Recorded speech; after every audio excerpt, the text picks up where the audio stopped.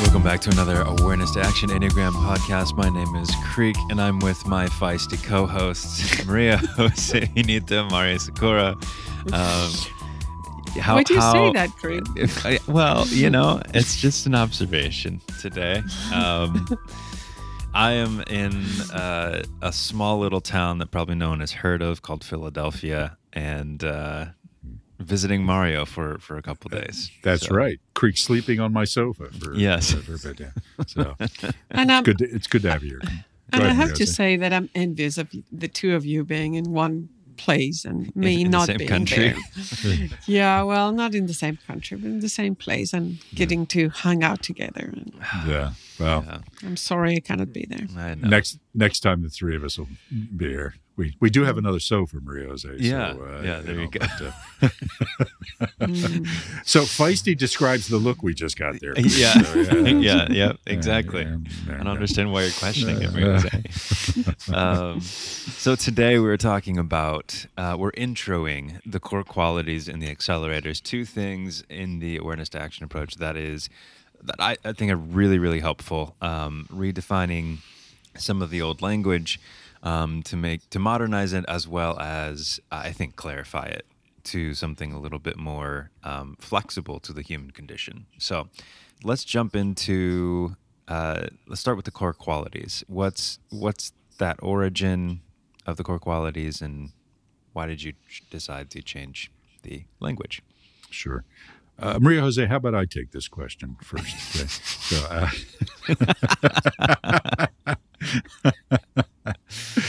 Sure.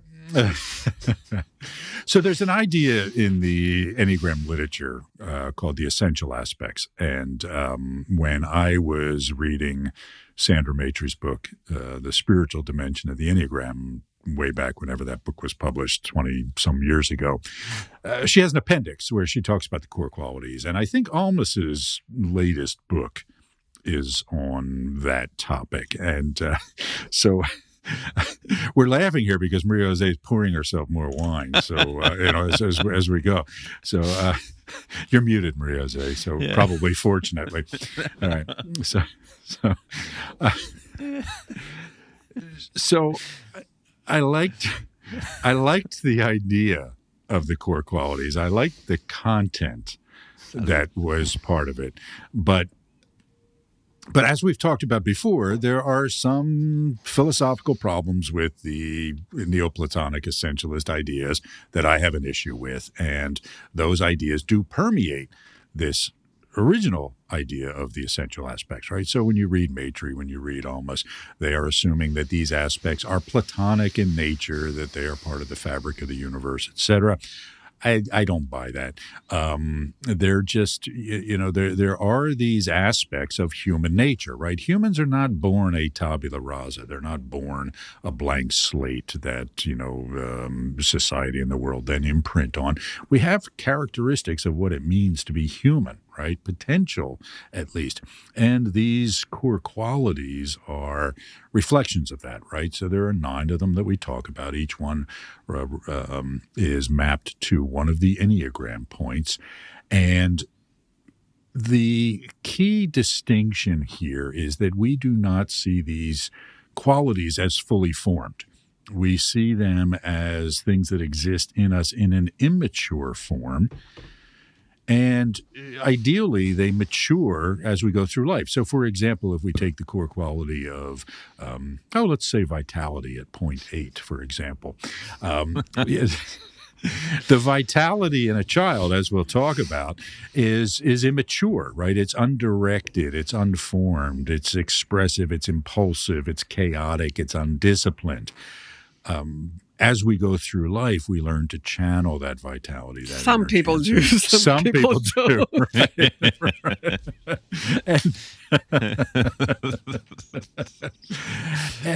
But to your point, Maria Jose, these core qualities are sort of at the heart of our fundamental issues. Okay, so 8s are wrestling with, number one, the impact of the stunting of those core qualities that happens early in life, and I'll talk more about that in a moment, but it's how do I develop a mature version of that Okay. How do I not demonize it and so forth? And then how does the stunting of that core quality impact, me in particular ways? Maria Jose, when you first encountered the core qualities, did you immediately resonate with the core quality of one? No. I think that in general, with the idea of core qualities, because I had previously learned about the essential aspects of each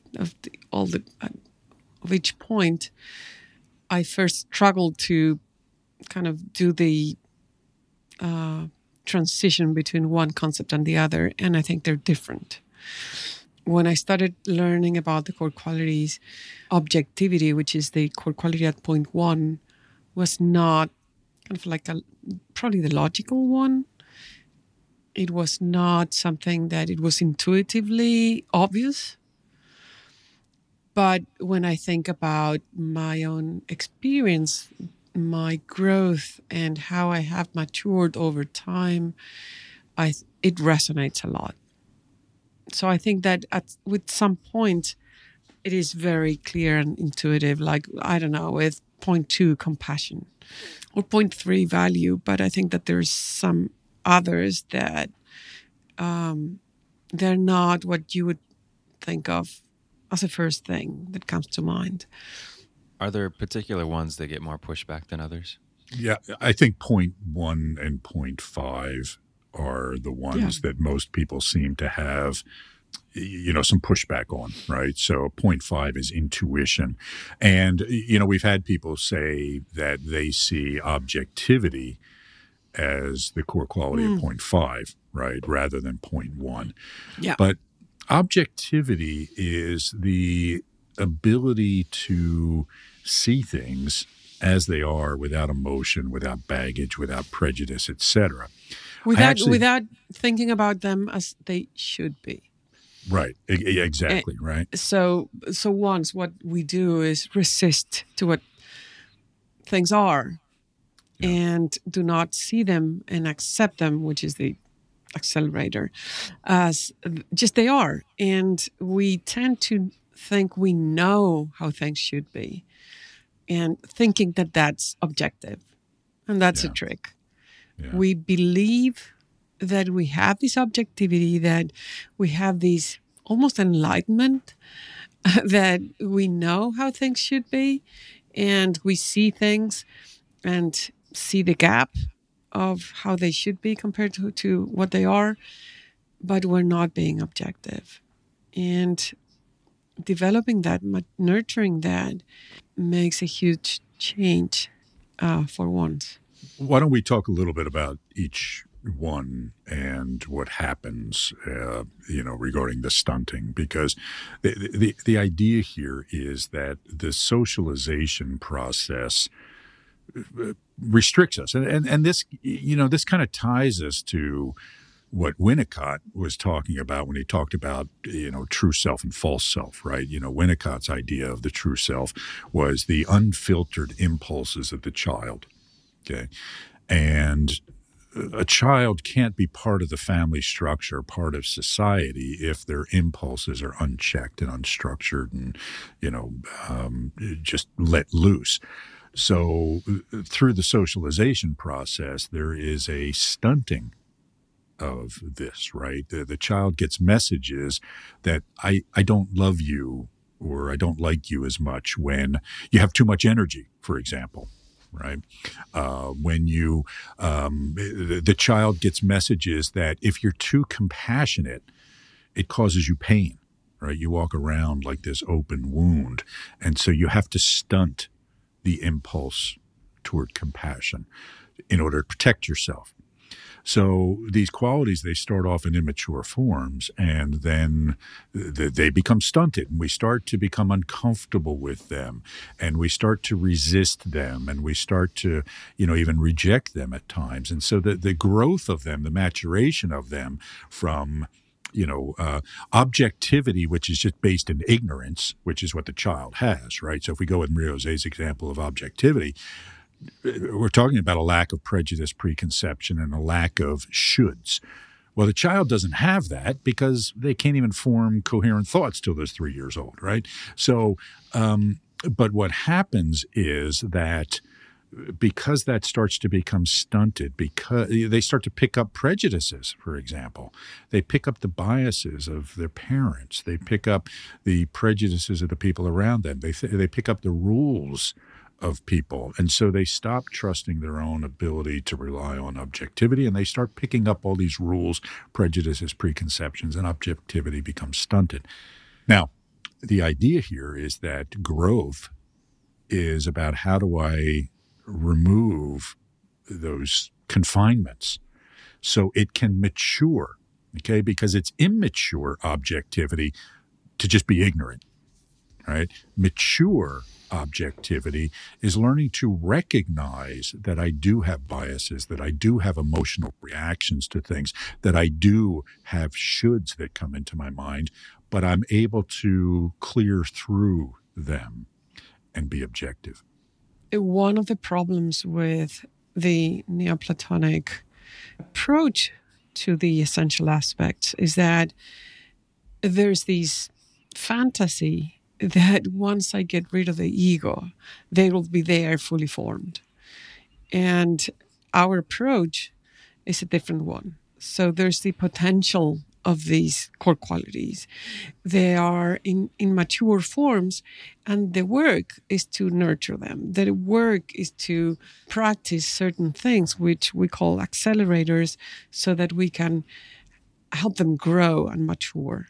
And that, I think, it's a more realistic, and it explains the phenomena of how we grow and develop better than thinking that if we get rid of this layer of the ego, the mature human being and almost enlightened human being will be there. Well, it doesn't work that way.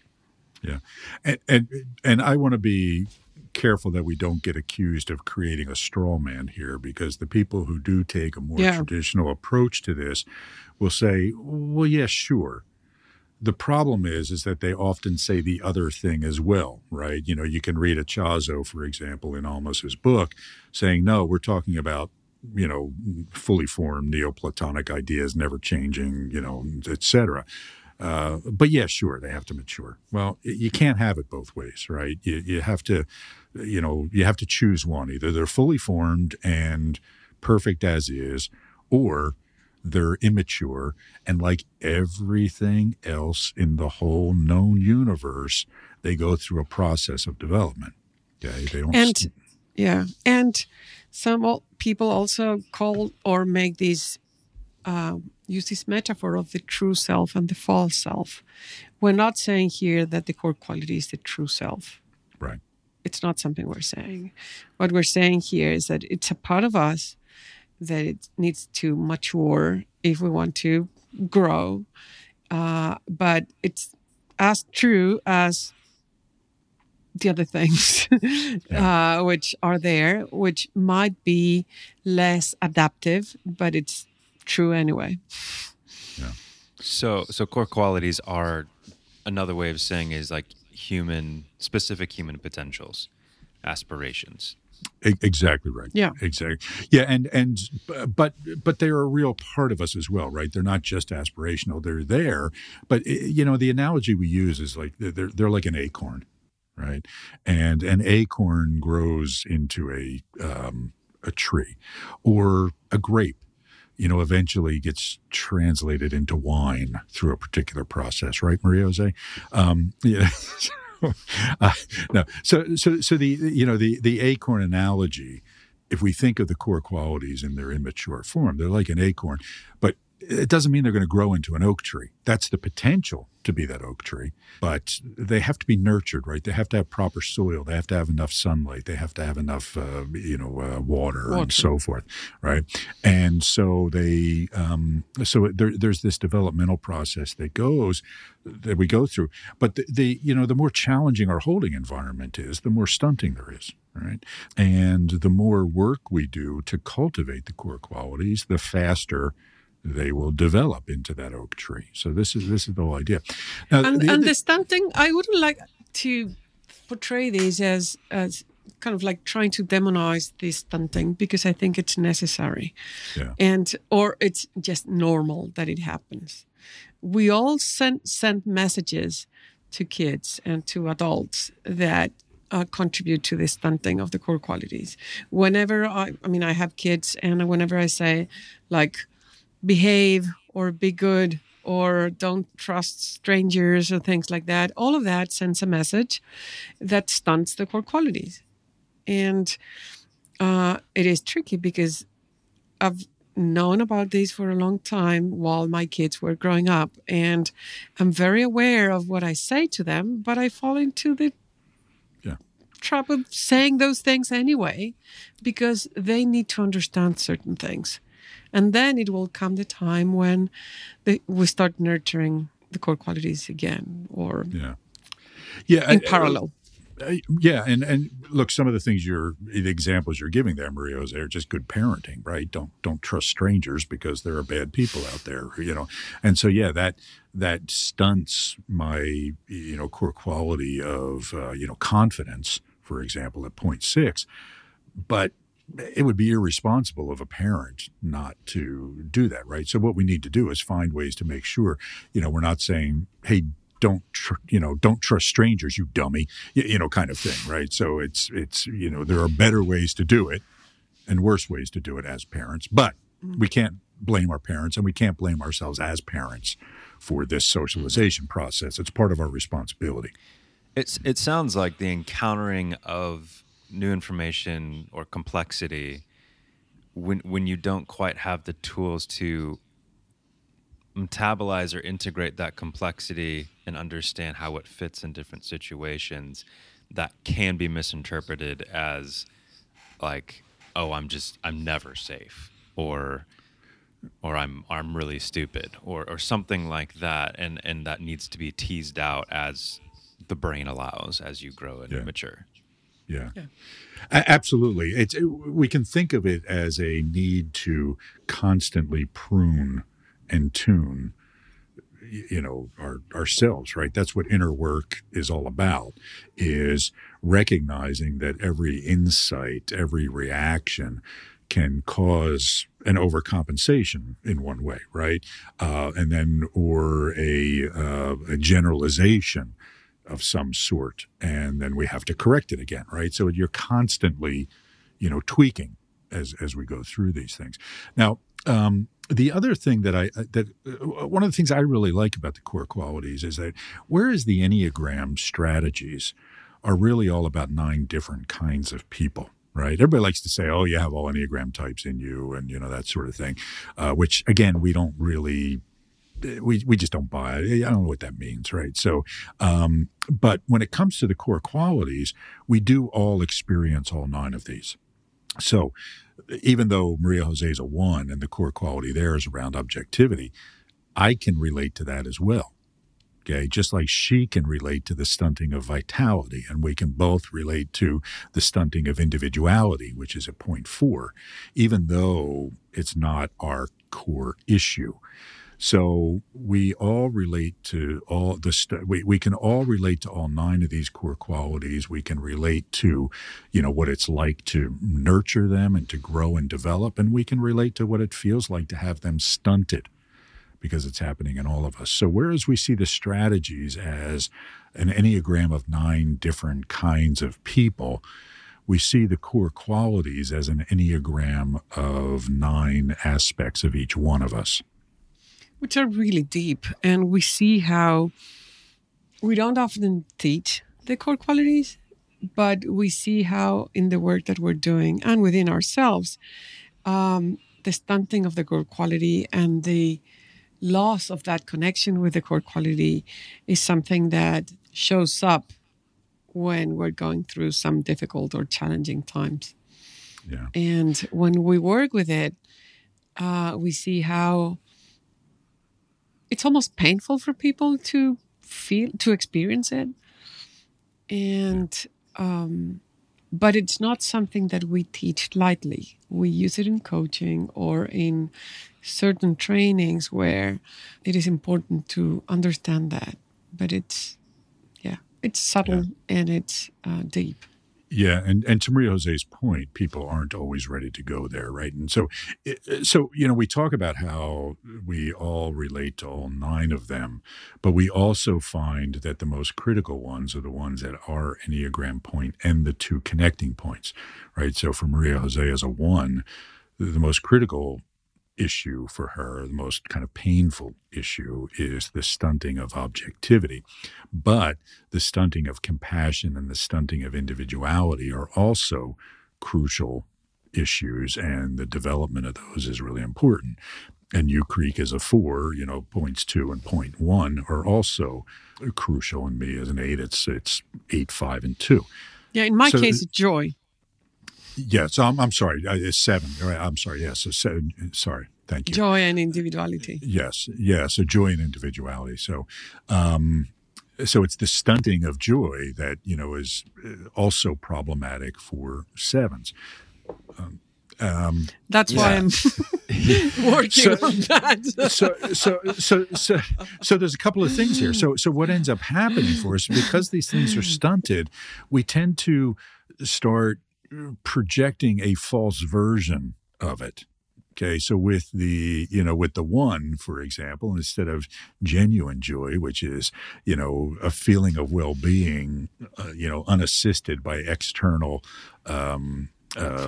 experiences and beverages.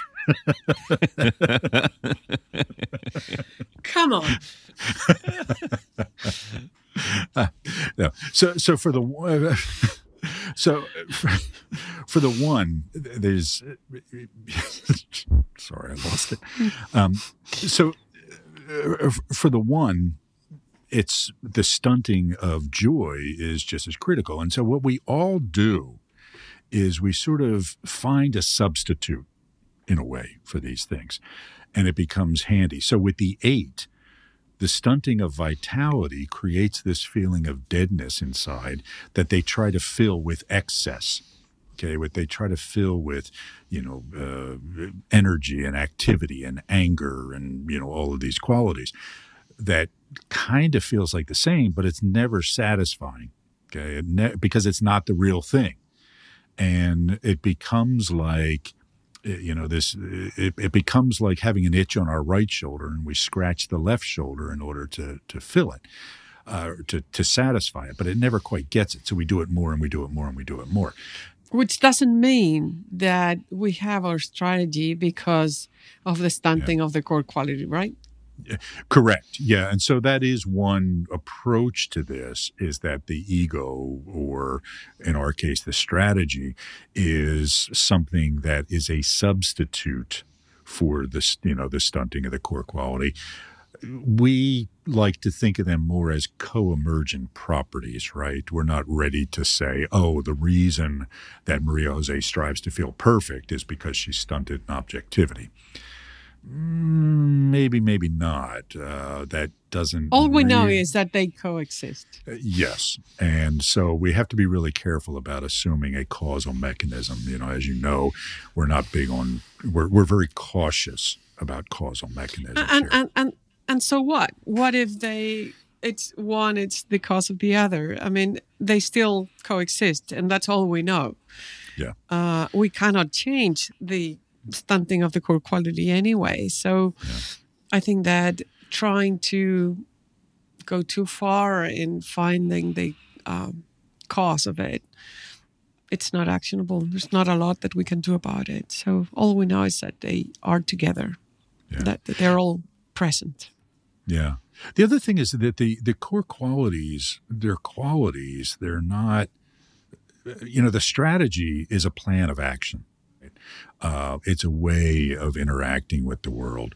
The core qualities are more something we experience, but we still need some mechanism to implement them in the world, right? So like we talk about, we never want to demonize the strategies in any way. It's only, are you using the strategy adaptively or maladaptively is the only question. So don't make this mistake of thinking, the reason that Creek is striving to feel unique is because he's stunted in individuality.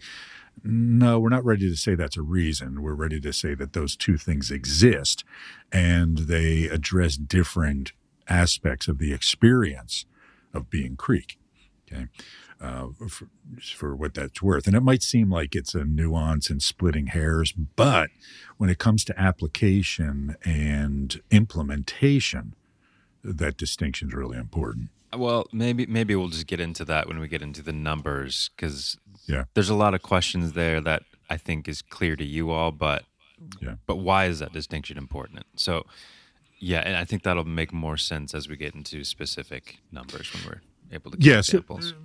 So we're going to do an episode on each of the core qualities, right? So, we might be able to get deeper into it then about those, the important distinction there. Core qualities, is it like it's not really an emotion. Is it like it's an internal state? Like if your type is the strategy, like a plan of action, then what's the experience of core quality? So the reason we use quality is because it's a quality of something it's kind of hard to define, right? It's a property in some way, right? Like something can have the quality of wetness, for example, right? So something being wet is not it's not an action. It's not something that matters. It's just, okay, there are certain outcomes of something being wet, right? It might be more slippery, for example, or it might be able to put out a fire or, whatever it is. But there's no specific purpose to it necessarily, other than it has been found to be an important part of life. And I guess if we look at each one of them, this might become a little bit more clear, right? Mm-hmm. But actually, I started down this path because I wanted to touch on something Maria-Jose said about people being ready for these. And the reason I started talking about the connecting points, because whenever I work with either a 3, a 6, or a 9, for example, I get to some point where the 9 will say, I just don't feel good enough. I just don't feel like I have value. I just don't feel like I have what it takes to survive. And what they're expressing there is the stunting of the core qualities of 0.3, 6, and 9. And 3, 6s, and 9s will all make that statement at some point. They will just do it in kind of a different priority. Okay. The 3 will focus more on value. The 9 will focus more on, benevolence or being lovable and, that sort of thing. So people get to it, but it often takes a lot of reflection and a lot of vulnerability. It's interesting because when you were, I think Greg asked, or I don't know how it came up, which were the ones that were less intuitive. And in my experience, 9, it's also one that people do not expect, I think. Yeah. Because it's like 9s are good people. Why should they struggle with feeling like they're good, like benevolence? And when you work with 9s, you see that they do. It is a struggle they have. It is something that they don't take for granted, and that it shapes the way they behave and feel. Yeah. A lot of times when people talk about the essential aspects in 0.9, they'll talk about love. And I'm always uncomfortable talking about love as an aspect of human nature because, love means so many things. It's a bit too broad for me, which is why, for example, the Greeks had, multiple, words for love, right? Different kinds of love because it's just too general. But benevolence means goodwill, right? It's this idea of goodwill toward others. And like Maria-Jose said, well, of course 9s have goodwill toward other people. I mean, they're always the nicest people and, blah, blah, blah. But not really, right? What happens with the 9s is that they don't feel like they have goodwill. They don't feel like they are good and that they are, or good enough. Or good enough. Yeah, good. Not that they're like bad people, just that they aren't valuable enough.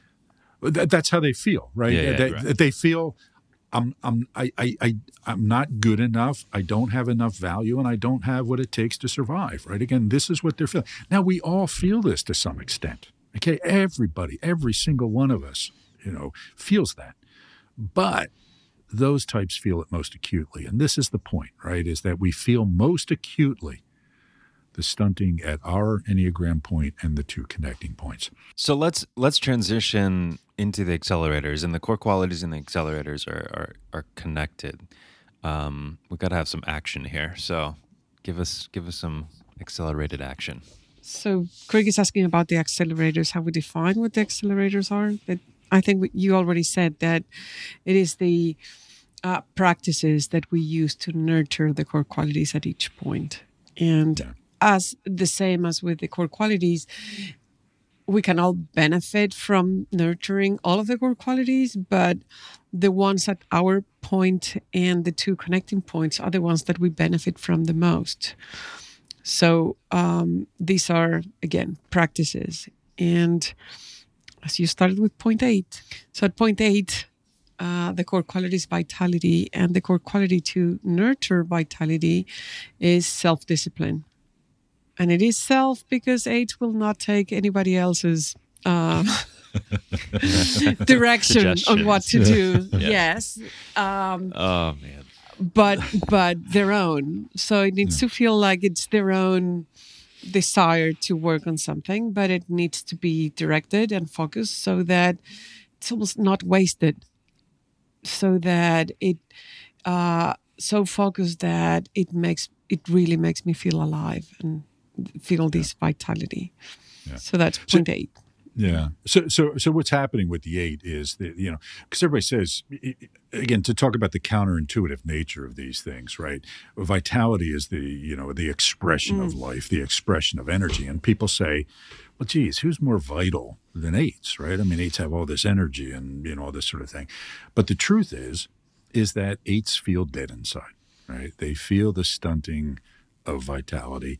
They don't feel alive. So they become excessive as a way to try to recapture that.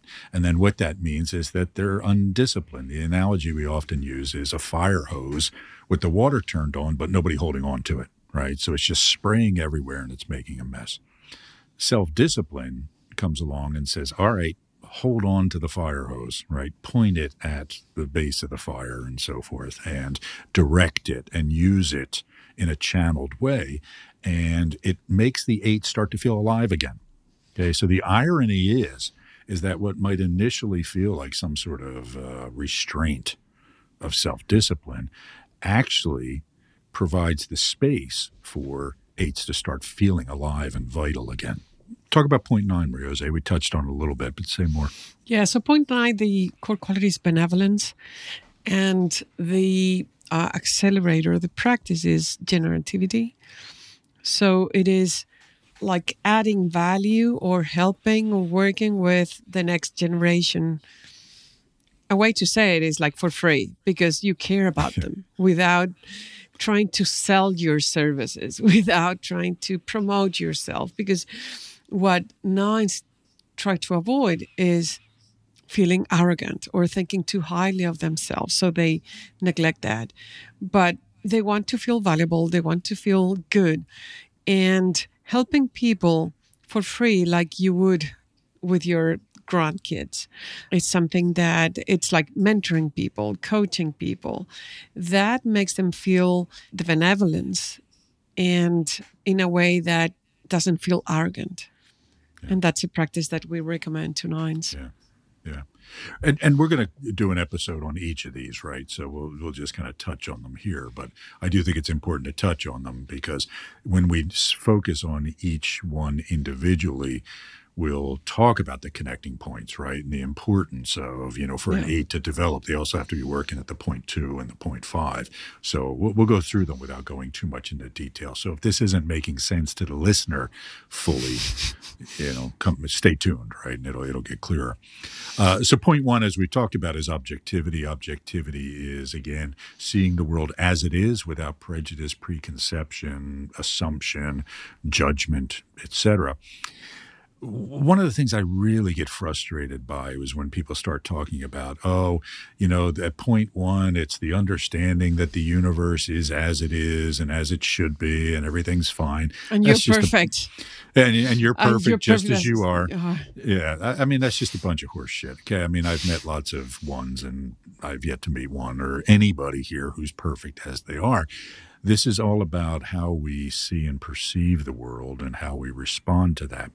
So so it's almost like it's not trying to find a holy perfection. Yeah. It's the other way around. So in trying to replicate objectivity, you try to understand the rules of how things should be and try to meet them as a one. But it never satisfies yourself enough.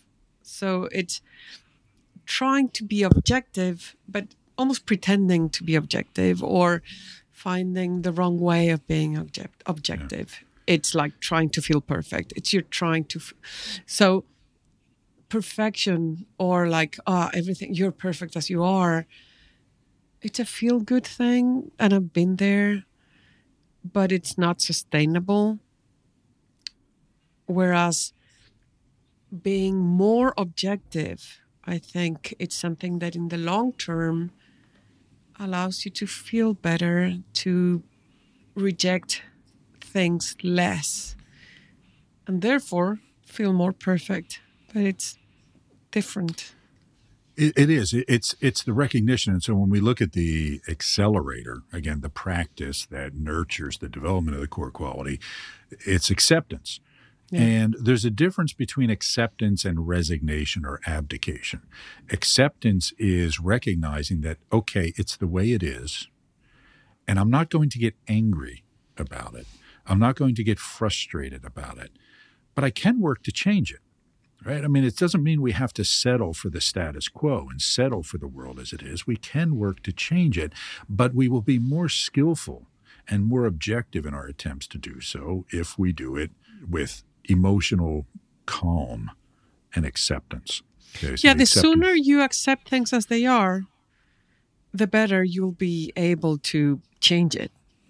Yeah. The longer you resist it, the most energy the more the energy will be wasted. Yeah, so at point 2, the core quality is compassion. And the accelerator for point 2 is empathy. So in order to truly feel and resonate emotionally with the other person, you need to know what they're thinking, what they're going through, and to tend to think they know what the other person is experiencing or needs. And the practice is to check. So is what you think you need really what you need? Make sure that you are understanding what's going on the other end. Yeah.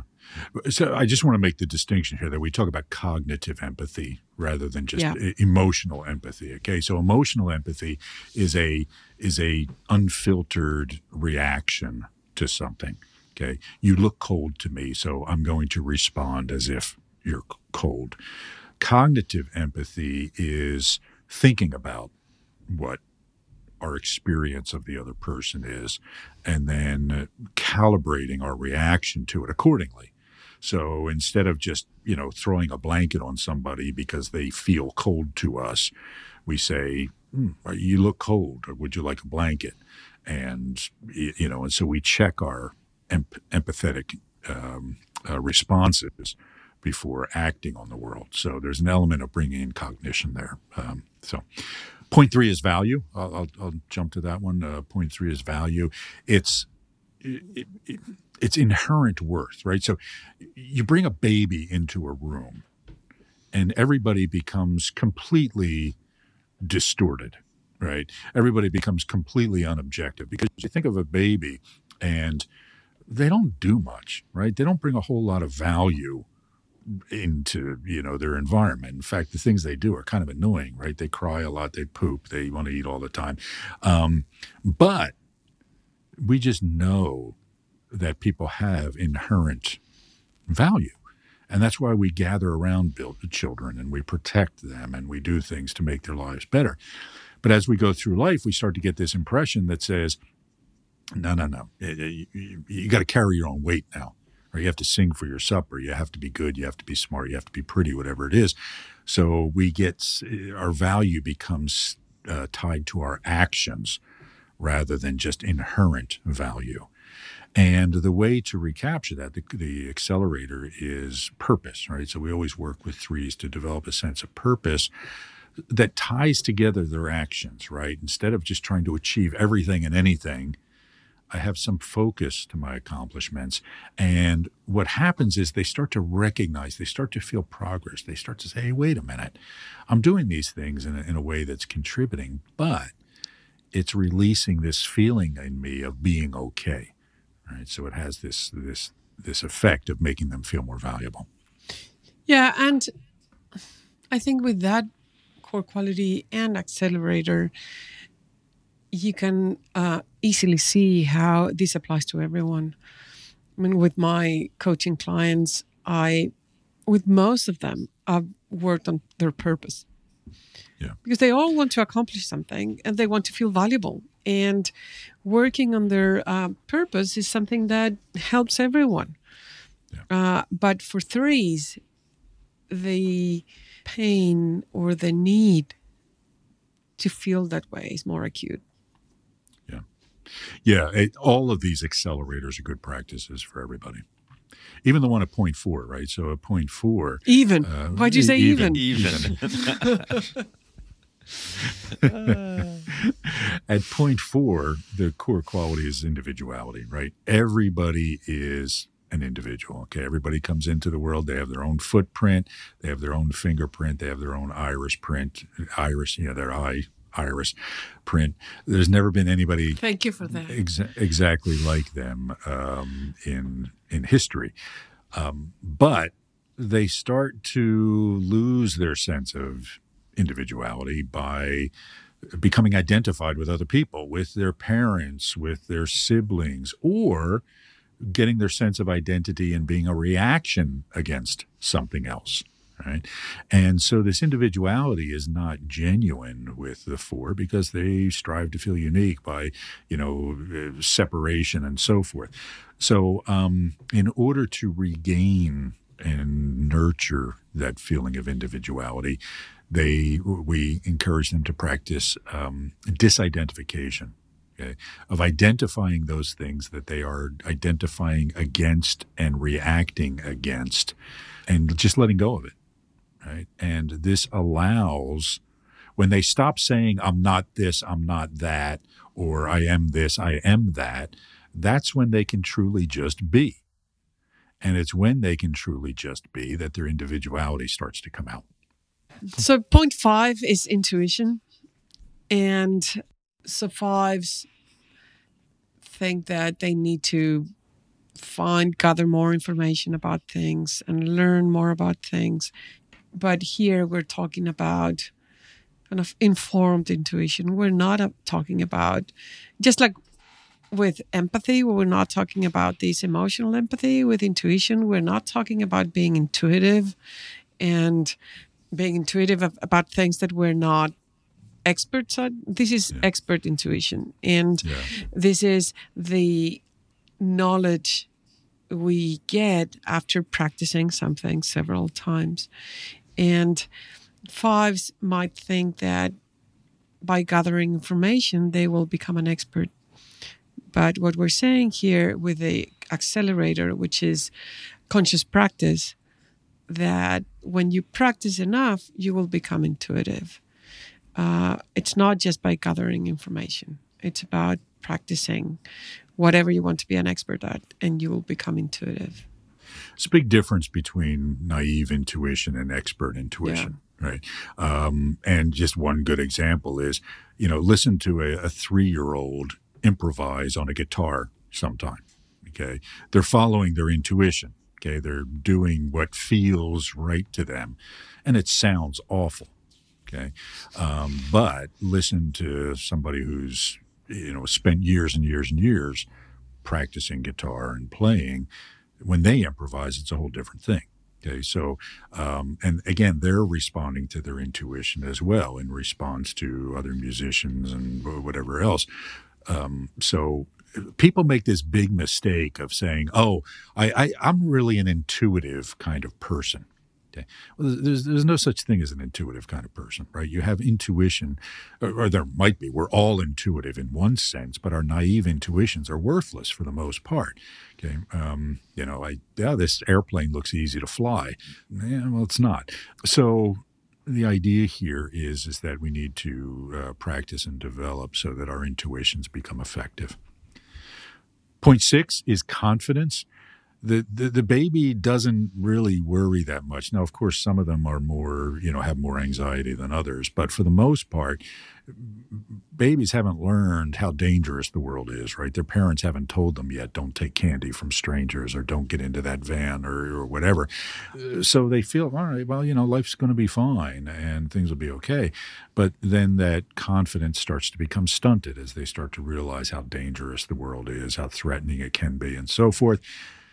The accelerator we use here is evidence. We ask people to, particularly when we're working with a 6, but again, other types as well, gather all the evidence of your capabilities, gather all the evidence of your past successes, gather all the evidence that points to the fact that you're going to be okay. And if it doesn't add up to the level of skill and development that you need, well, here are the skills that you have to develop. Okay, so by gathering evidence of past accomplishment in a tangible way, usually we have them write it out, it helps to, build that confidence again. Yeah, especially because 6 have this bias towards looking at what they have not accomplished, but not what they have done well. They just tend to overlook those things. So forcing them to look at it helps build their confidence. So point 7, the core quality is joy. And again, this is one. Well, who's more joyful than 7s? Well, 7s, aren't always as joyful as we think they are. Now, joy is the feeling of well-being independent of external stimulation, right? I'm not feeling happy because I just had, a piece of cake. I'm not feeling happy because I'm anticipating some great experience. I'm just feeling good, right? Because that's part of, what it can be like to be human. The 7, they go from that feeling of just general well-being to becoming dependent on external stimulation and external experience in order to recapture that. And again, it never becomes enough. So they have to jump from one to the next. They have to seek stimulation. They have to find new experience in order to recapture that feeling. So the core quality for the 7 is savoring, right? To learn to savor, to be with something, to taste that glass of wine that we're sipping, to taste the food that's in our mouth, to stop and smell the roses, right? And, we always tell our 7 clients, if you can savor something for only 5 seconds, that's good. Take that 5 seconds, and tomorrow do it for 6 seconds, and then do it for 10 seconds, and so forth, okay? But you have to learn to be with your experience rather than anticipating the next thing that you're seeking to try and recapture joy with. So the next few weeks, we're going to be hitting all the numbers. Will we be doing core qualities and accelerators for each episode? Yeah. Yes. So what we'll be doing is here's what happens for 8s. Mm-hmm. Okay. And we'll talk about point 8, we'll talk about point 2 and point 5 from the 8 perspective. And then we'll go to the next one and we'll do the same thing. Mm-hmm. So we're going to be hitting them from multiple perspectives each time. Awesome. Yeah. Well, thank you, listener, for joining us on today's episode, and we'll talk to you next week. Thanks for listening to the Awareness to Action Enneagram podcast. If you're interested in more information or talking to Mario, MJ, or myself, feel free to reach out to us through the links in the show notes or by emailing info@awareness-to-action.com. All episode transcriptions and further information can be found at awareness-to-action.com/podcast.